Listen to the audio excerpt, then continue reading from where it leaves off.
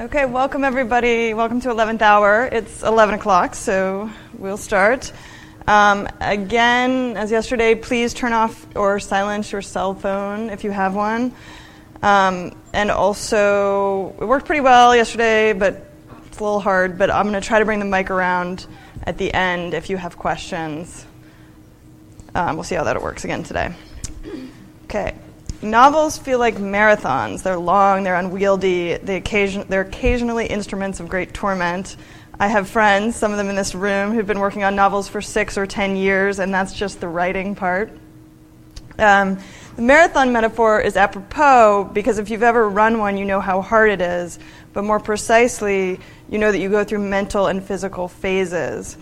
You feel great through about mile 6, adrenaline pumps through you, you go a bit harder than you should, and then you sort of ease up and get into a rhythm for several miles, and then by about mile 20, you hit a wall.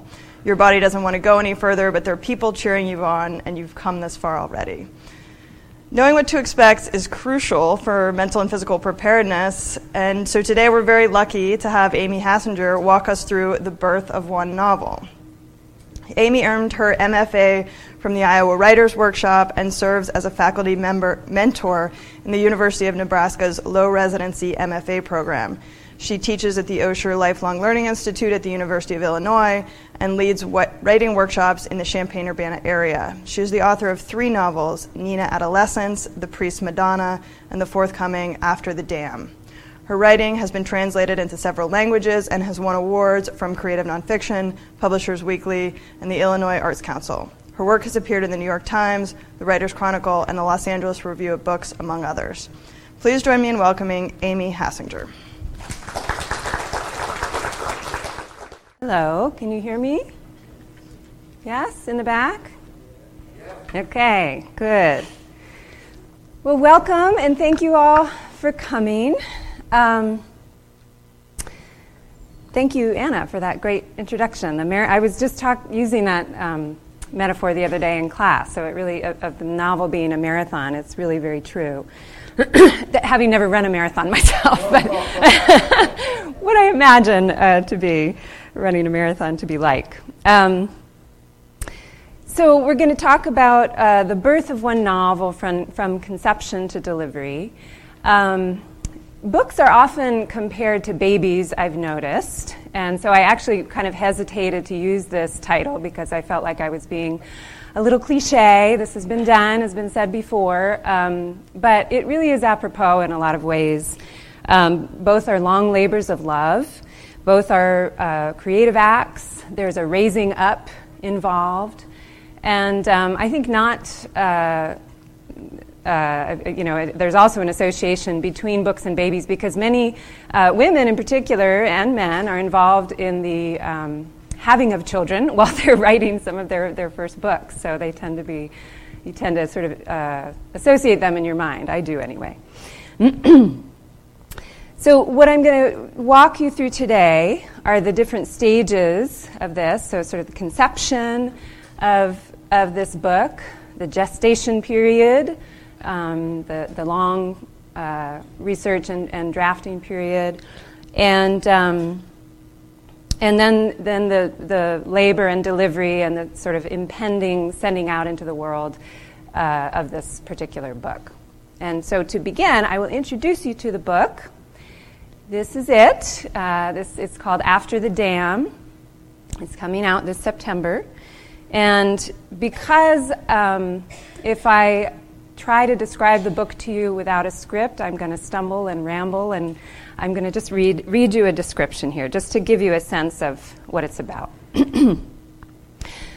While nursing her 3-month-old, Rachel Claiborne takes a phone call from her father, who asks Rachel to visit her dying grandmother at her grandmother's lake house, affectionately dubbed the farm. He suspects Gran's live-in nurse of vying to inherit Gran's property, and he wants Rachel to scout things out. Rachel refuses initially.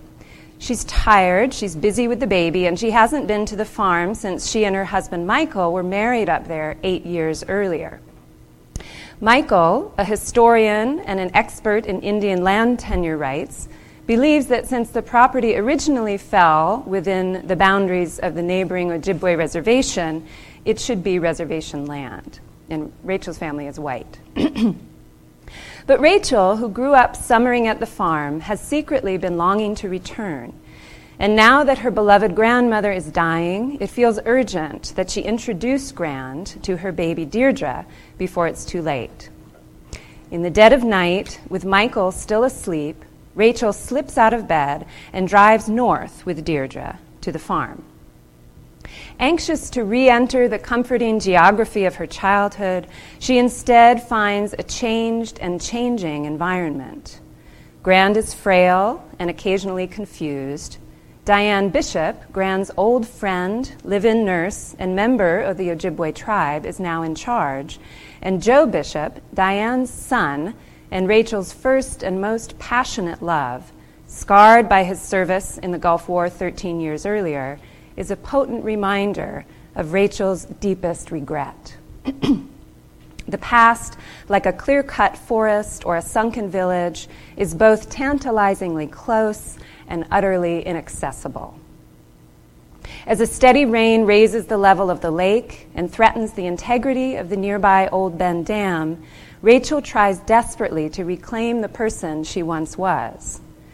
Finally, she finds she must let go of the past and face the stark present, including her own flawed and fluid self, before she can move forward into the wild geography of the future. Okay, so that's the novel. So let's back up to the very beginning, and I'll try to lead you through some of how I got here. This is a picture of what we in my family call the big house or the stone house. It was built in, I think it was 1911, on a piece of lakeside property in northern Wisconsin that we call the Point of Pines. And you can see the reason it's called the Point of Pines is it's supposed to have the tallest pines on this particular lake. I think there are a lot of points that actually claim that on this lake, but for some reason this point got the name.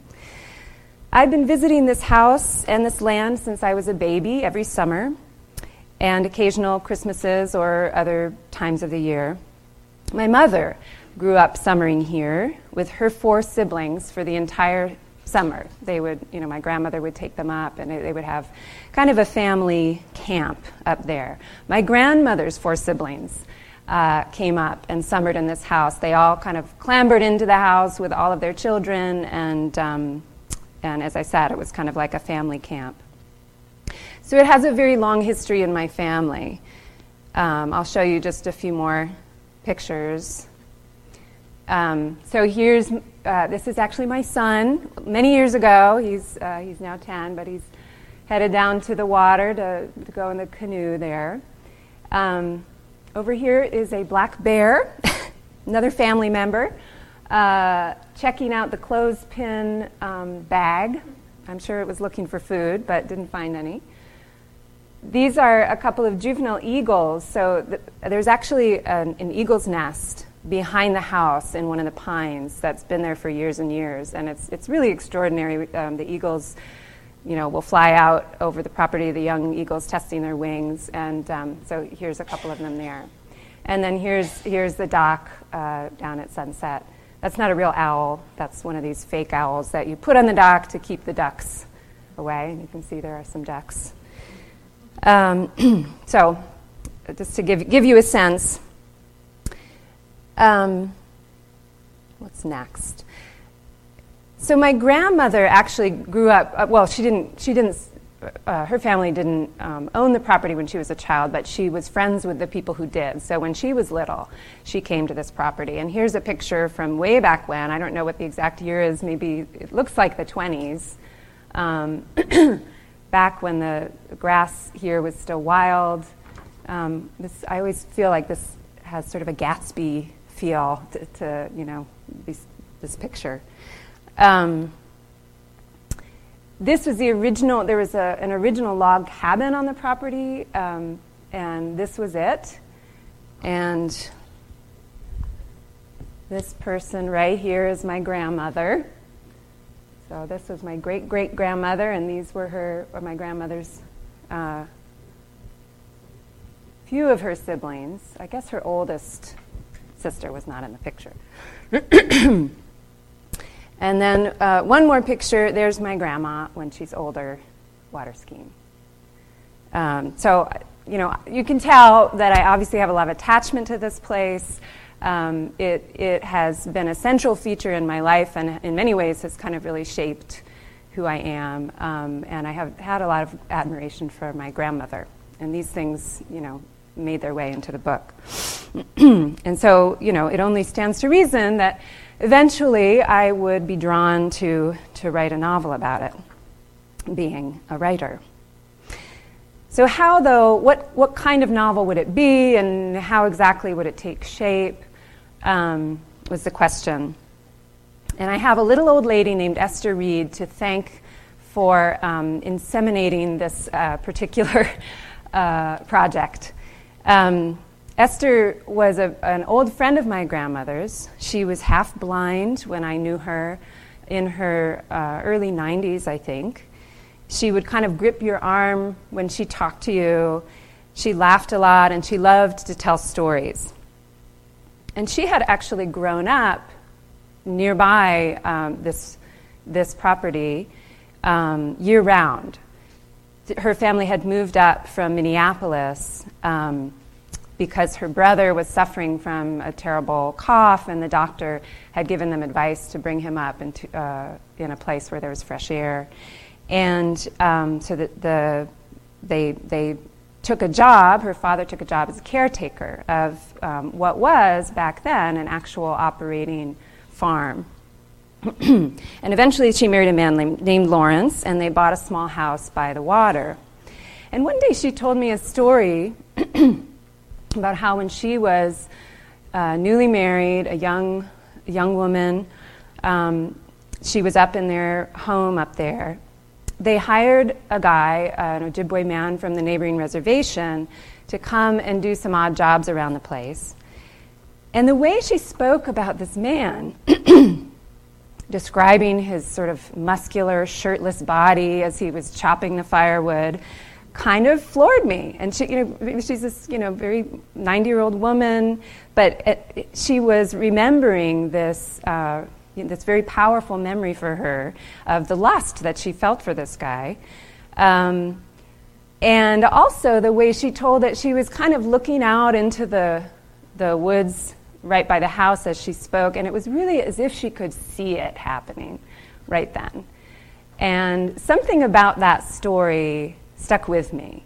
I guess I've always been kind of a sucker for gossip, and particularly for forbidden stories of edgy or forbidden love, and so there you have it. In any case, that was the first spark, I think, that kind of started me going on this story, although I didn't really know it at the time. So there's the conception, okay? Now we'll move into the gestation period. I sat on this very vague, shadowy idea, just a story fragment, really, for years. I was working on other books, other projects, having children, going to grad school, etc. But after I finished my second novel, I kind of felt this pulling me again, and I decided to start exploring it.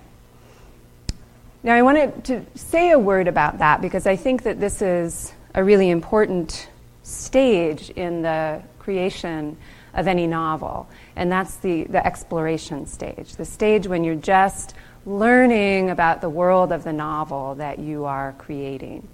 And this can take different forms depending on what kind of a book you're writing.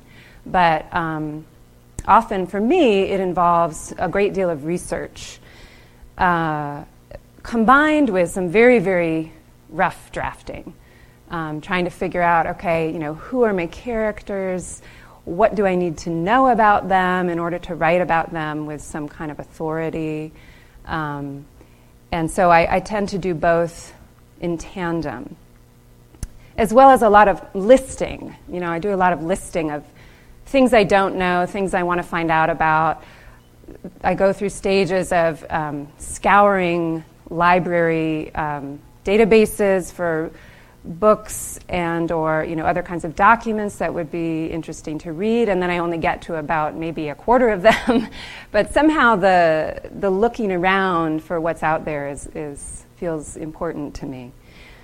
So Esther's story had kind of reintroduced me to a tension that I felt in a kind of a subconscious way while I was summering up at the Point of Pines between the wealthy white vacationing families and the local people, mostly rural, people, poorer people, the people on the reservation. There was a real disconnect between these two communities. And while I was up there, or not just two, several I guess, but while I was up there, I interacted primarily with the members of my family. Certainly as a child, I wasn't really very aware of that. But as I got older, I began to notice.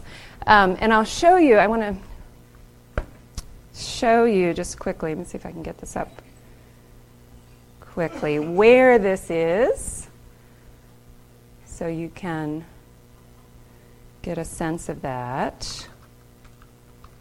So this is Lac Courtaraix, which is the lake that we're on.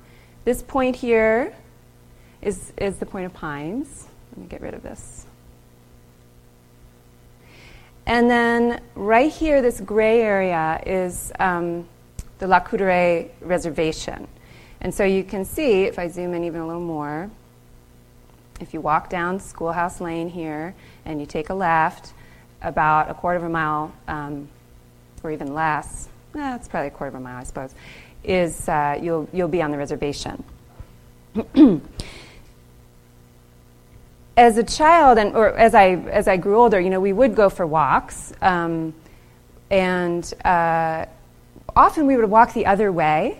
And there was never really, this was just sort of what we did. There was nothing really spoken about it, although there was an issue of, on the reservation, there were a lot of loose dogs, so sometimes the dogs would chase you, which is, I think, the primary reason why we walked the other way. But I started to get curious, and I started walking this way, or this way. And I always felt a little bit like I was kind of crossing into another country when I walked that way. And I'm sure that this came from a combination of, subconscious prejudices I had about, Indians in the culture. But there also was a sense of things being, the forests were kind of denser. There were fewer houses. The houses that were there tended to be poorer. It had a different feel whenever I went that way. And it was beautiful. The whole area is very beautiful. But and again, I noticed that kind of disconnect. So anyway, back to the exploring the world of the novel. Certainly knowing the place was a huge part of that exploration, but that was not enough. I needed and wanted to learn more about the history of the place. So that's what I set about doing. I read about the history of the settlement of northern Wisconsin, about the betrayal of many of the treaties that the government made with the Wisconsin Indian tribes, including the Ojibwe. I read about the sending of Indian children to boarding schools as a concerted effort to assimilate them, to erase their language and their culture, so that the idea was that they could blend in more successfully with white America. But of course, it was extremely traumatic for many of the children who that happened to. Their family ties were severed.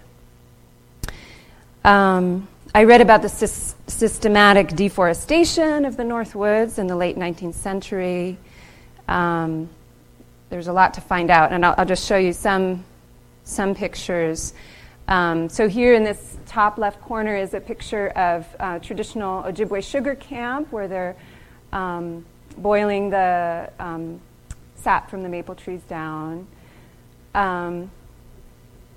Over here, are some fishermen on Pokegama Creek, which I'll tell you about in a minute, but is very close to. It was on the reservation.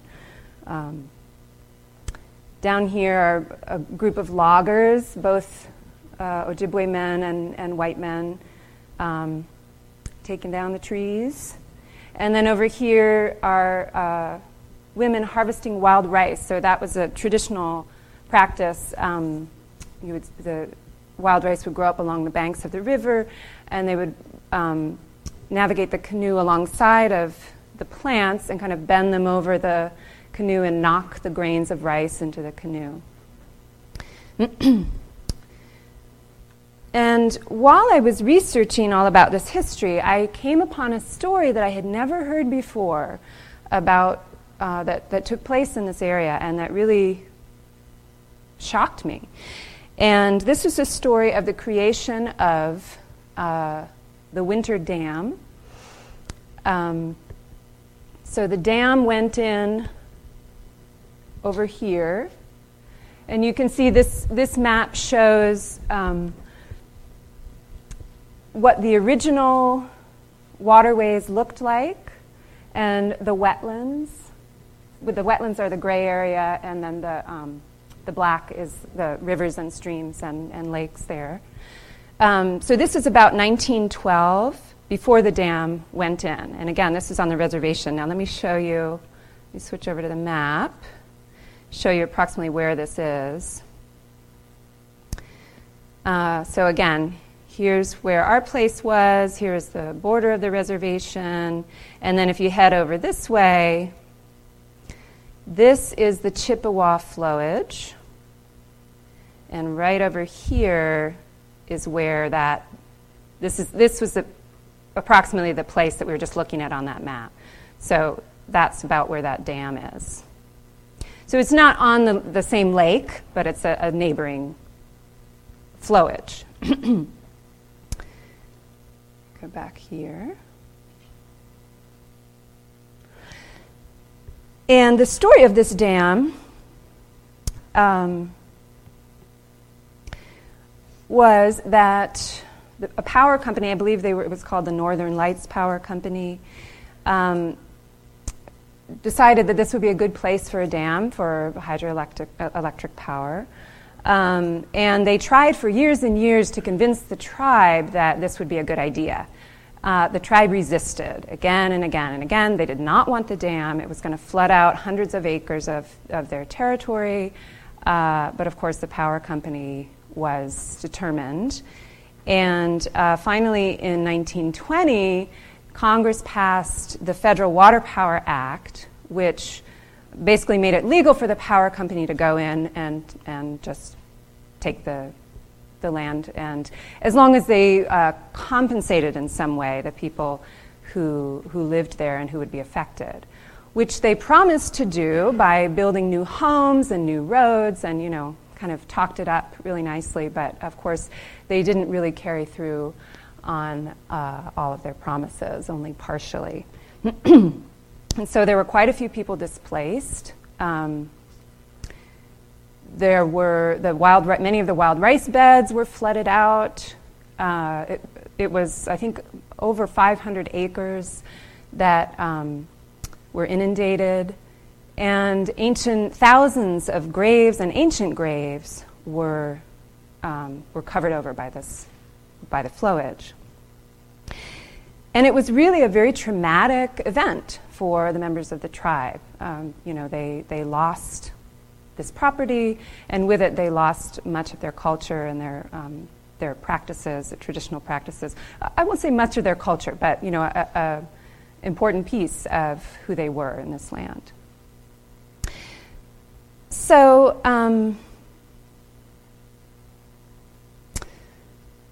let me see.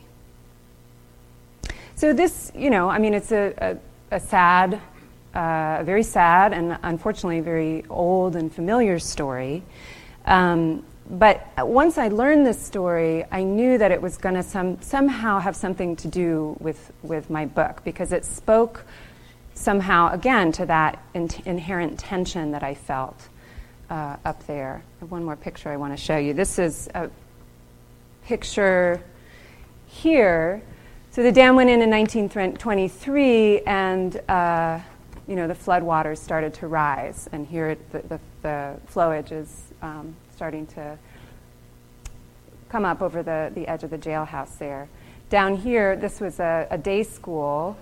This is 1895 that the government put in. Then that was also covered by the flowage, by the waters. So again, I knew this would somehow feature. I didn't know exactly how.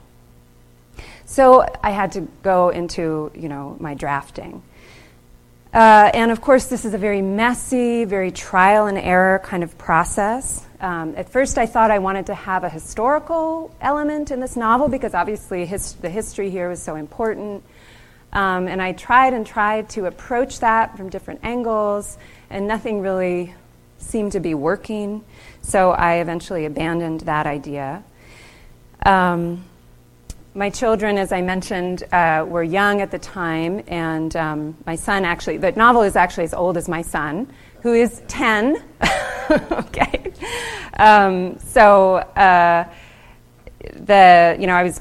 was very focused on babies and children, and so that thread made its way into the novel.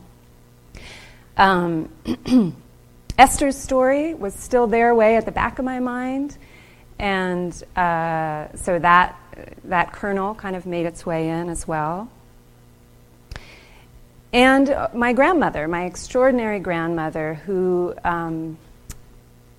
died, she suffered from a benign brain tumor at the sort of base of her skull that had to be removed, and she survived that operation, but her decline was pretty steady after that point, and so I kind of watched this decline. And as that happened, she had a series of sort of healthcare workers that would help her. But there was one woman in particular, a very kind woman, who stuck with me, and she kind of made her way into the novel. Although the nurse in the novel is very different than the actual person that I remembered. So, I'm not going to bore you with all of the vicissitudes of the drafting process. You all know a lot about that, what that's like. Suffice it to say, it was very long and arduous. The drafting did take me, I think, about 7 years, start to finish. And I just did want to give one word of warning, which is one of the reasons that it took me so long was that I kept shooting myself in the foot with this book. I kept, every time I'd sort of get, about 50, 70 pages in, and I get some new idea about what I wanted the book to do. And I'd say, oh, God, all right, well, I don't want to go all the way through this. I'm going to go back to the beginning and put this new idea in now, because I know how to do this already, right? I already wrote 2 novels, so, I don't have to bother with going all the way through the end. Well, that was the wrong thing to do. Because really what I was trying to do, I was trying to control the material too tightly too early on. And by doing that, I basically blocked myself again and again. And so I encourage you, to just, even if you know what you're writing is crap, or that you're going to make some change that is going to change a lot from the trajectory that you've started,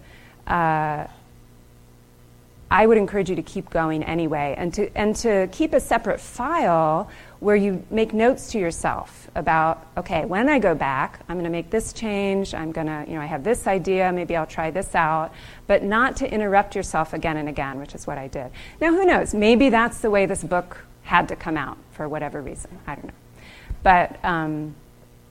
But it was part of the agony of the drafting process for me. But as my husband will tell you, I am a very stubborn person. So I didn't give up. I marched myself all the way through that agony until eventually I did get to the other side and had a draft. And then you go through that process of gaining distance from that draft and then going back in. And it's a process of sharing it with other people who can help you get some of that distance, of taking time away from it, of maybe even starting a new, shorter project in between dives into the draft so that you can kind of get your head out of this particular project for a while. But that's how you go, sort of back, you back up and then you dive back in again and again, refining and refining until you finally have something that you feel is finished. And so I did that, and finally, I did have something.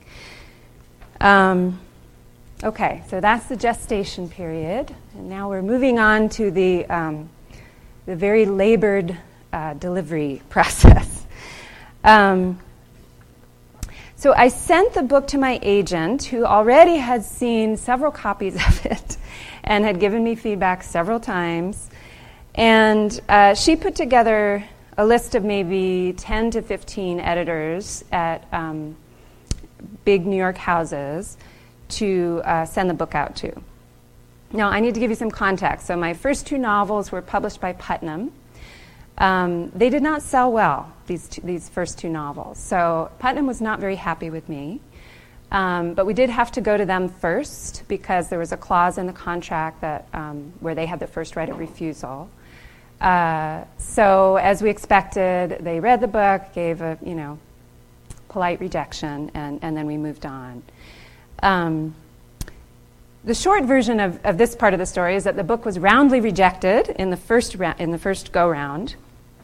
But the interesting thing is that many of the rejections were these, kind of, they're very positive. They were sort of glowing rejections. So I'm gonna share with you a few of these. Oops! Oh, here's another image. This is the dam when it was being built, 1922, and here's the finished dam in 23. Northern States Power, that's what it was called. Okay, so here's one rejection. This came from a senior editor, really well-respected senior editor at Little Brown. I'm not going to read it aloud because you can just read it to yourselves. Okay, so these were hard letters to get. They were, on the one hand, it's great, right? Many of you know already that there's kind of that there's the way that we perceive rejections is shaded, right? So we're in the business of getting rejections. That's just part of being a writer. It's very normal, and maybe the sort of low tier here is the complete somebody just completely ignoring you. That happens. You have the second tier, which is that's the form letter that is a polite no thank you. And then if you get to this third tier, which is a personal note, and somebody really takes the time to explain to you how they responded to the book, that's a good thing. That's really good information for you. One, you should treat it as a kind of success, and 2, you might want to listen. Especially if you're getting several rejections that are kind of restating the same themes. That's often a cue that there is something there. But that was not really the case for these rejections we were getting. They tended to be, like I said, very positive, but the editor would come around to some other reason why they couldn't take it. And certainly, I'm sure, a large factor in that was that my first books had done so poorly. And some people were more upfront about that being a factor, and others were not. So luckily, this was a very lucky thing. My agent was friends with an editor at Norton who graciously gave me an hour of her time on the phone and talked through with me her response to the book. And what she said really rang true for me. She actually said she wanted more backstory. She wanted to know more about Rachel and her love relationships earlier in life with Michael and with Joe. So after that conversation and after this, this first round didn't work out, I went back into the book and revised. And in fact, what I did was I added 100 pages to the book. The book is actually divided into 5 books, and the whole second book is this backstory of Rachel's earlier relationships, or the kind of beginnings of both of those relationships. And this was in response to the editor's comments. Okay, so a year later, we're going back out, and guess what? More rejections. Here we go. There it is. I was talking with Sands last night about how editors seem to have this favorite phrase, "I'm going to step aside," as if there are these hordes of people rushing, and they will just allow the people to come forward. And here's another. So, again, we were getting these rejections. This second round, though, my agent went to both big houses and small presses. And one of these smaller presses, an independent press called Red Hen Press, was looking more promising because part of the reason was because the editor had heard me read from the book. She and I teach together in Nebraska, and I had been reading from the book, as I was drafting it there for years, and she was always quite interested in the book. And so I actually asked my agent to send it to her, which she did, even though there was not a lot of money involved. So my agent really, was being very gracious herself to do this. And she finally, they're the ones who finally took the book. But she did want me to make a change of the ending, which I was willing to do, and in fact I think it makes it a better book, her suggestion. And they also wanted to know what I was going to do to promote the book. So this is a big question, in particular for smaller presses who don't have a lot of resources to do book promotion. They really want the author to be very involved in that aspect of production and publication. And so I sent, even before they accepted the book, I sent a note saying, hey, here's my ideas, here's what I'd be willing to do, just to kind of show, yeah, I'm on board, I'm going to do this, show some enthusiasm for that. And after that, they agreed to take the book. So I'll just kind of quickly run down the steps from that point to where I am now. And then I'd really like to open it up for questions, because I'm sure, and if anybody else wants to share, each of these stories is very different from each other, so it might be interesting to hear some other stories too. But just quickly, so after the acceptance, there's the contract, which my agent negotiated with them. There were the revisions that I mentioned, changing the ending primarily, which, as it turns out, because I'd done so many drafts of this book, I actually basically had that ending already written. And so I just had to find it and then kind of, rewrite it a bit. But there was a long publicity questionnaire. So, again, really kind of detailing, giving them all kinds of information about, who you are associated with that might help promote the book. And this was a very long questionnaire that I had to fill out. We did quite a bit of back and forth about the cover, and they were really great about this. In the contract, the cover is their territory. They have total control over the cover, and that's often the case. But they sent me a couple of different drafts of covers that I really didn't like so much, and they were willing to work with me on that. They changed it, and now I'm really happy with the cover. There's the soliciting blurbs, which is, I find, incredibly painful to do, but it's one of those things that apparently we have to do. And then proofreading the galley. They sent me the galley. I have to go all the way through it again, make sure everything is ship-shape. And then there's moving on to kind of the marketing plan and what you're going to do once the book is out. So I've been working on this over the past 6 to 8 months, setting up events, trying to make contacts with booksellers, getting in touch with book clubs that might be interested in reading the book, pitching other articles or related pieces to other publications to kind of get your name out there, being active on social media, another thing I have deeply mixed feelings about, and sending the book out for reviews. So the publisher is primarily doing that, but I sent them many, a list of ideas of places that might be good to send the book to. I decided to do a book trailer. This is completely optional and for many people not something you might want to do, but a friend of mine had done this with her novel, and it turned out really well, and the person she used does it is incredibly reasonable, and it was just sort of another angle, another tool that I figured, well, why not? It's not that much of an outlay, and maybe it would be good.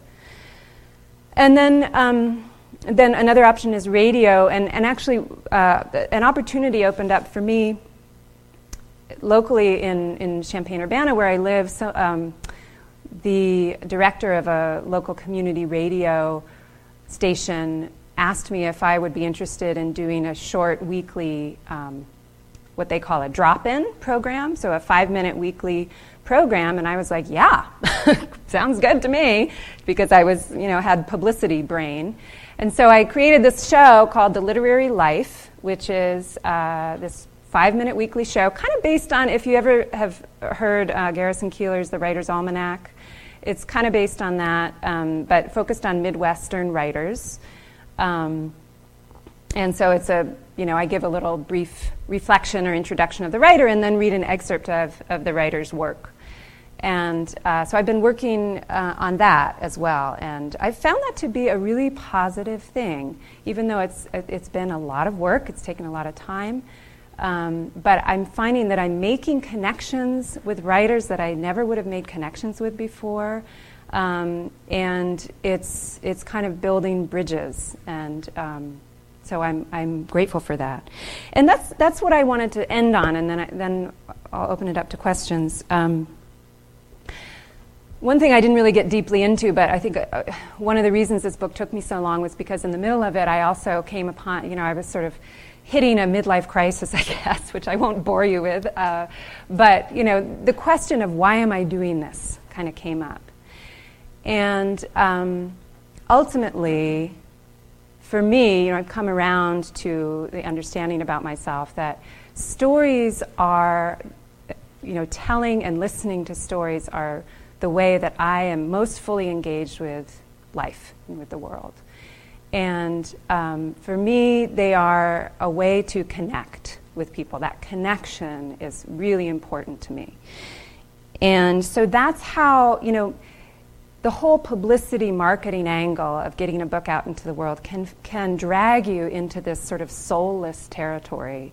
And that's something that I'm constantly trying to push against and to get back into this area of connection, creation, and so I guess so far in this process, I feel like this time, in contrast to the previous times, I've been able to strike a fairly good balance with that. That I, reminding myself that this book is about touching others. It's about a gift to others. It's about connection.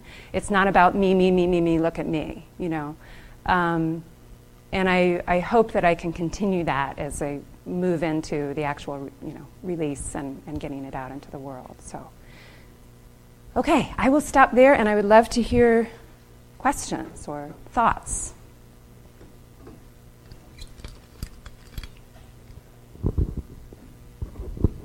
You said that your first books didn't do well. I'm in the same category. Can you quantify that for us? How, numbers? Yes. I'll tell you, I'm so kind of, it really affected me that I disappointed my publisher. I think. So I kind of blocked it out. I really didn't pay that much attention to the numbers. But I think my first book might have sold around in like the 3,000 territory, and my second book more like 5,000, which for Putnam, and I got a 2-book deal. They laid out some money for me, and that was not what they were looking for. It has to do with expectations too. I mean, that's another thing. If that's kind of the downside, I think, of going with some of these bigger publishers. And if you get a really big advance, or even an advance at all, they are, there's an expectation being set up there, and if you don't fulfill that expectation, they're not going to be happy, and you're going to have this sort of feeling of, well, shoot, I failed, or at least that was my take on it. So, yeah. How financially involved are you in some way? Did it cost you money to publish, or was it all on the publisher? For the first books, or for the first two? For the first two, no. I mean, I don't have to. You never have to pay back the advance, for example. It's just lost money for them. I mean, of course, if you want to quantify, the amount of time you're spending, writing the book and everything, you're pretty financially involved, I guess. But no, I didn't pay anything for them to publish it. Could we go back a little bit to one of your last points, where you described the book as your gift to the readers? It's a lovely concept. Could you explore that a little bit further? Yeah, let's see. How can I explore that? Well, when I struggle with this question of why am I doing this, because, I don't know, I think many of us get into this, especially if we get into it when we're young, because we have this starry-eyed idea of what it is to be a writer, and we see these big writers who have all these accolades and all this praise, and it looks really great. Like, wow, I want to be like that. And plus the language, obviously, that what we see and what we read and how we experience the stories is so powerful for us. But when I kind of hit this period of feeling like I'd failed, that went away. I realized, oh, that's not going to be me. I'm not going to be one of those big flashy writers. So what am I doing this for then? And that's when I came back around to this, well, I'm doing this because I, for whatever reason, am compelled to do it.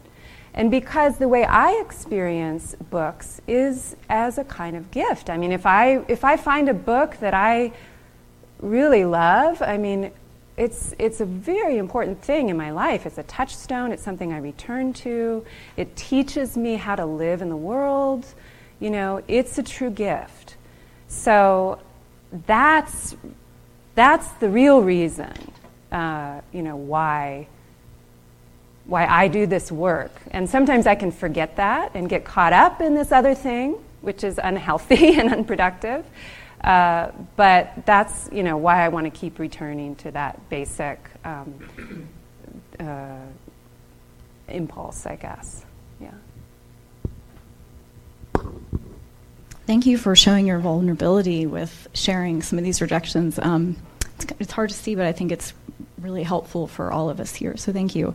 I kind of have more of a comment. So actually, one of my first grown-up jobs was an assistant marketing director for an independent bookstore called Square Books in Oxford, Mississippi. I don't know if you guys know that one. Mm-hmm. Yay!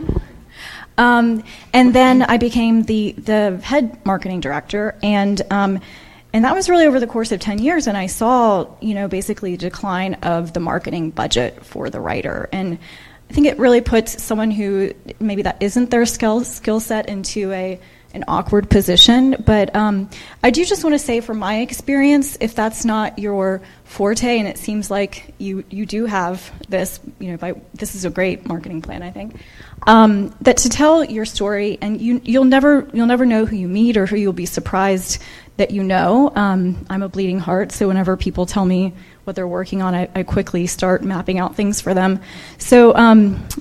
So just don't be afraid to share your story, because those resources might be around you and you don't even know it. So I just wanted to say that, and beautiful work there. Thank you. Well, thanks for sharing. I'm just curious, do you get back up to the lake where you were?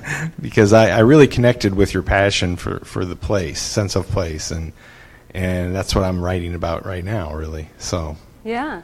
Oh, yeah, I still go every year, although I don't think I'm going to get up there this year, but maybe later in the year.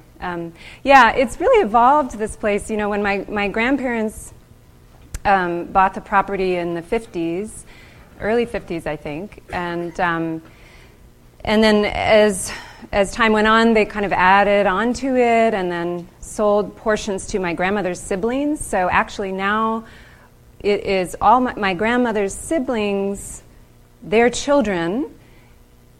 Everybody's involved. There's several. I don't know. I think the whole property with everybody is maybe 8 acres or something. But there's several different houses. Everybody's got a different timeshare. It's very very kind of complicated and complex, and has taken a lot of effort on the part of my my extended family to kind of maintain this. But yeah, I keep going. It's an important place. Yeah. Thank you. Yeah. To continue your metaphor with conception, labor, and delivery, how will you know when you're ready for another baby? Well, actually, another baby is now with my agent. The publishing, between the time when this book was accepted and the time it's going to be coming out, it's been almost 2 years, I think. So I wrote actually a young adult novel, my first young adult novel, which I just sent to her in May, and now I'm waiting to hear what she thinks. So we'll see. Did you ever consider literary memoir for the story, rather than a novel? I didn't. I think I'm afraid of memoir. No, I didn't want to. I don't know. That didn't pull me. I didn't want to write just about my family for some reason. Maybe someday I will. Someday I might. But this other thing pulled me this time.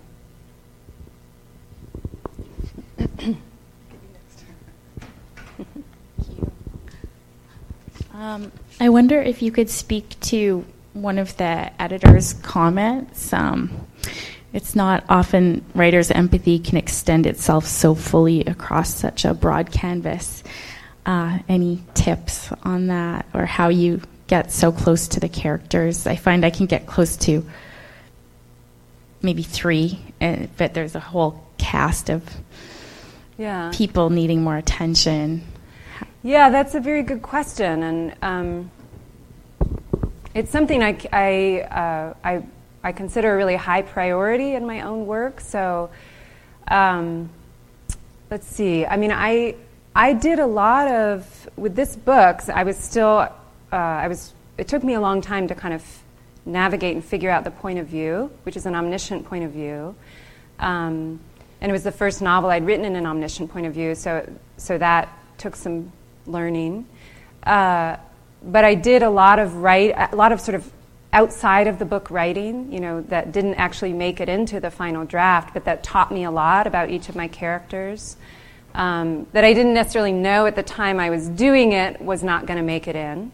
But as I learned the story and got deeper in, I realized, no, that's not going to work. That's not going to work. But a teacher of mine, Elizabeth McCracken, who's a wonderful writer and teacher, used to say that no writing is ever wasted.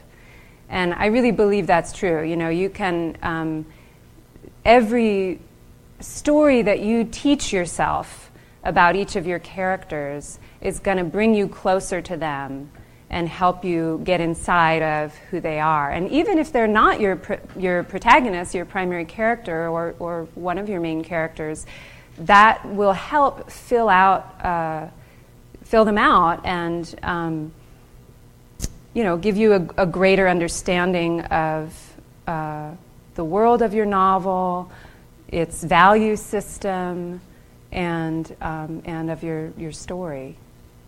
So. I'm really looking forward to reading the book. Thank you. Could you speak a little bit about your experience of finding and working with an agent and how important you feel that is in the whole process?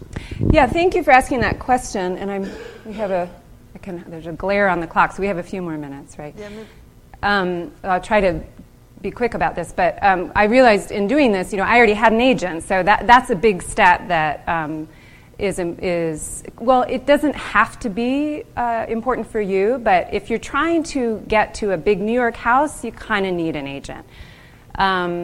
Many of the smaller presses, you don't.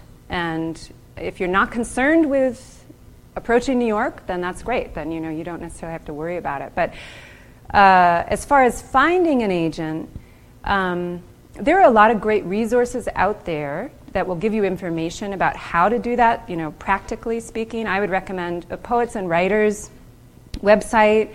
Has a lot of information. They also have a publication, just like a PDF that you can buy for $4.99 that has interviews with agents. It has, lots of information in there about kind of how to approach them, what they're looking for, that kind of thing. And now, when I was finding my agent, there was nothing basically available online. Now everything's available online. So you can go, if you can find a database of agents, which Poets and Writers, among other places. I think Writer's Digest also has a lot of information about this. But if you can find a database and you go to the agency's website, there's a lot of information right there about who's there, what they're looking for, how to submit to them. So you can find the information you need, to do that. And then, in terms of whether or not was that the other part of your question, whether or not it's sort of important? Like I said, I think it depends how you want to publish. An agent, I'm very grateful to my agent. She fights for me. She negotiates contracts that I know nothing about. She is an expert in her field, and she coaches me on thinking about marketing, stuff like that. She makes connections for me. So she's an incredible resource. Definitely. And I'm very grateful to her for sticking with me, very easily she could have said, you know what, sorry, it's just, there's no more money in this right now for me, so I'm moving on. But she didn't. Not every agent is like that. So I'm supremely grateful for her, but it really depends on what you want to do, I think, or, what your publishing goals are, I guess. I think maybe one more, and then we'll have to wrap. Saw some hands over here. I do. Thank you, first of all. It's beautiful. And very, like one person said, appreciating your vulnerability. I think that's, that's, in a way, it's kind of what drives us all, is this desire to be vulnerable. But then, of course, it's what, of course, presents the most resistance to us as well. So it's a kind of a push-pull. This was sort of addressed already. That's why I wasn't...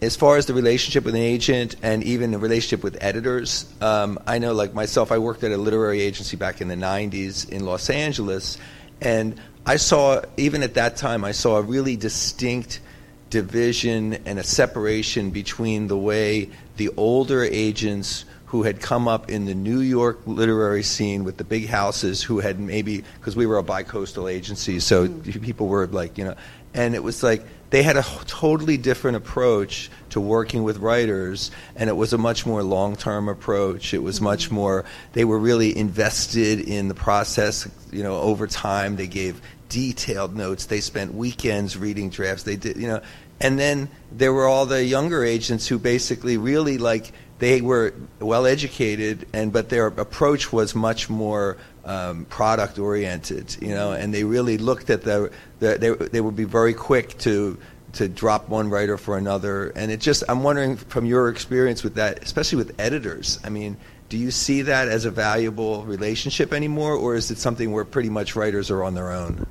The agent writer relationship or editor? Well, there was a time when your editor also would provide that, and now. Right. So I'm just curious whether those even exist anymore. Those types of relationships. Yeah, I mean, in my experience, my rock has been my agent, and the editors have come and gone. And I mean, I've had some good editors, but often they're moving around from house to house. I mean, like with my first book, I had the same editor initially for my first and second book. She bought both books, but then in the middle of this is true of publicists too. So I had like 3 different publicists for my first book, and they're all kind of leaving or moving. And then my second book, my editor moved to a different house. She wanted to take the book with her, but they didn't let her. So I had a new editor, and then she left. And at the book's release, I had a new editor. So I mean, I didn't feel that continuity at all. That's why. I mean, I don't know. We'll see what happens with Red Hen Press, but so far, I feel like with this independent press, I'm closer to them. I feel less kind of in the dark. I felt totally like, what's happening out there with my book, in New York. And with this press, I feel like I can talk to them. They respond to me quickly. There are real relationships there. Whereas in the other case, I didn't feel that way. Now, I'm sure that's not true across the board. You probably find some writers who say, "Oh no, I've got a great relationship with my editor," and so I'm sure it just completely varies. But that was my experience. Thank you so much.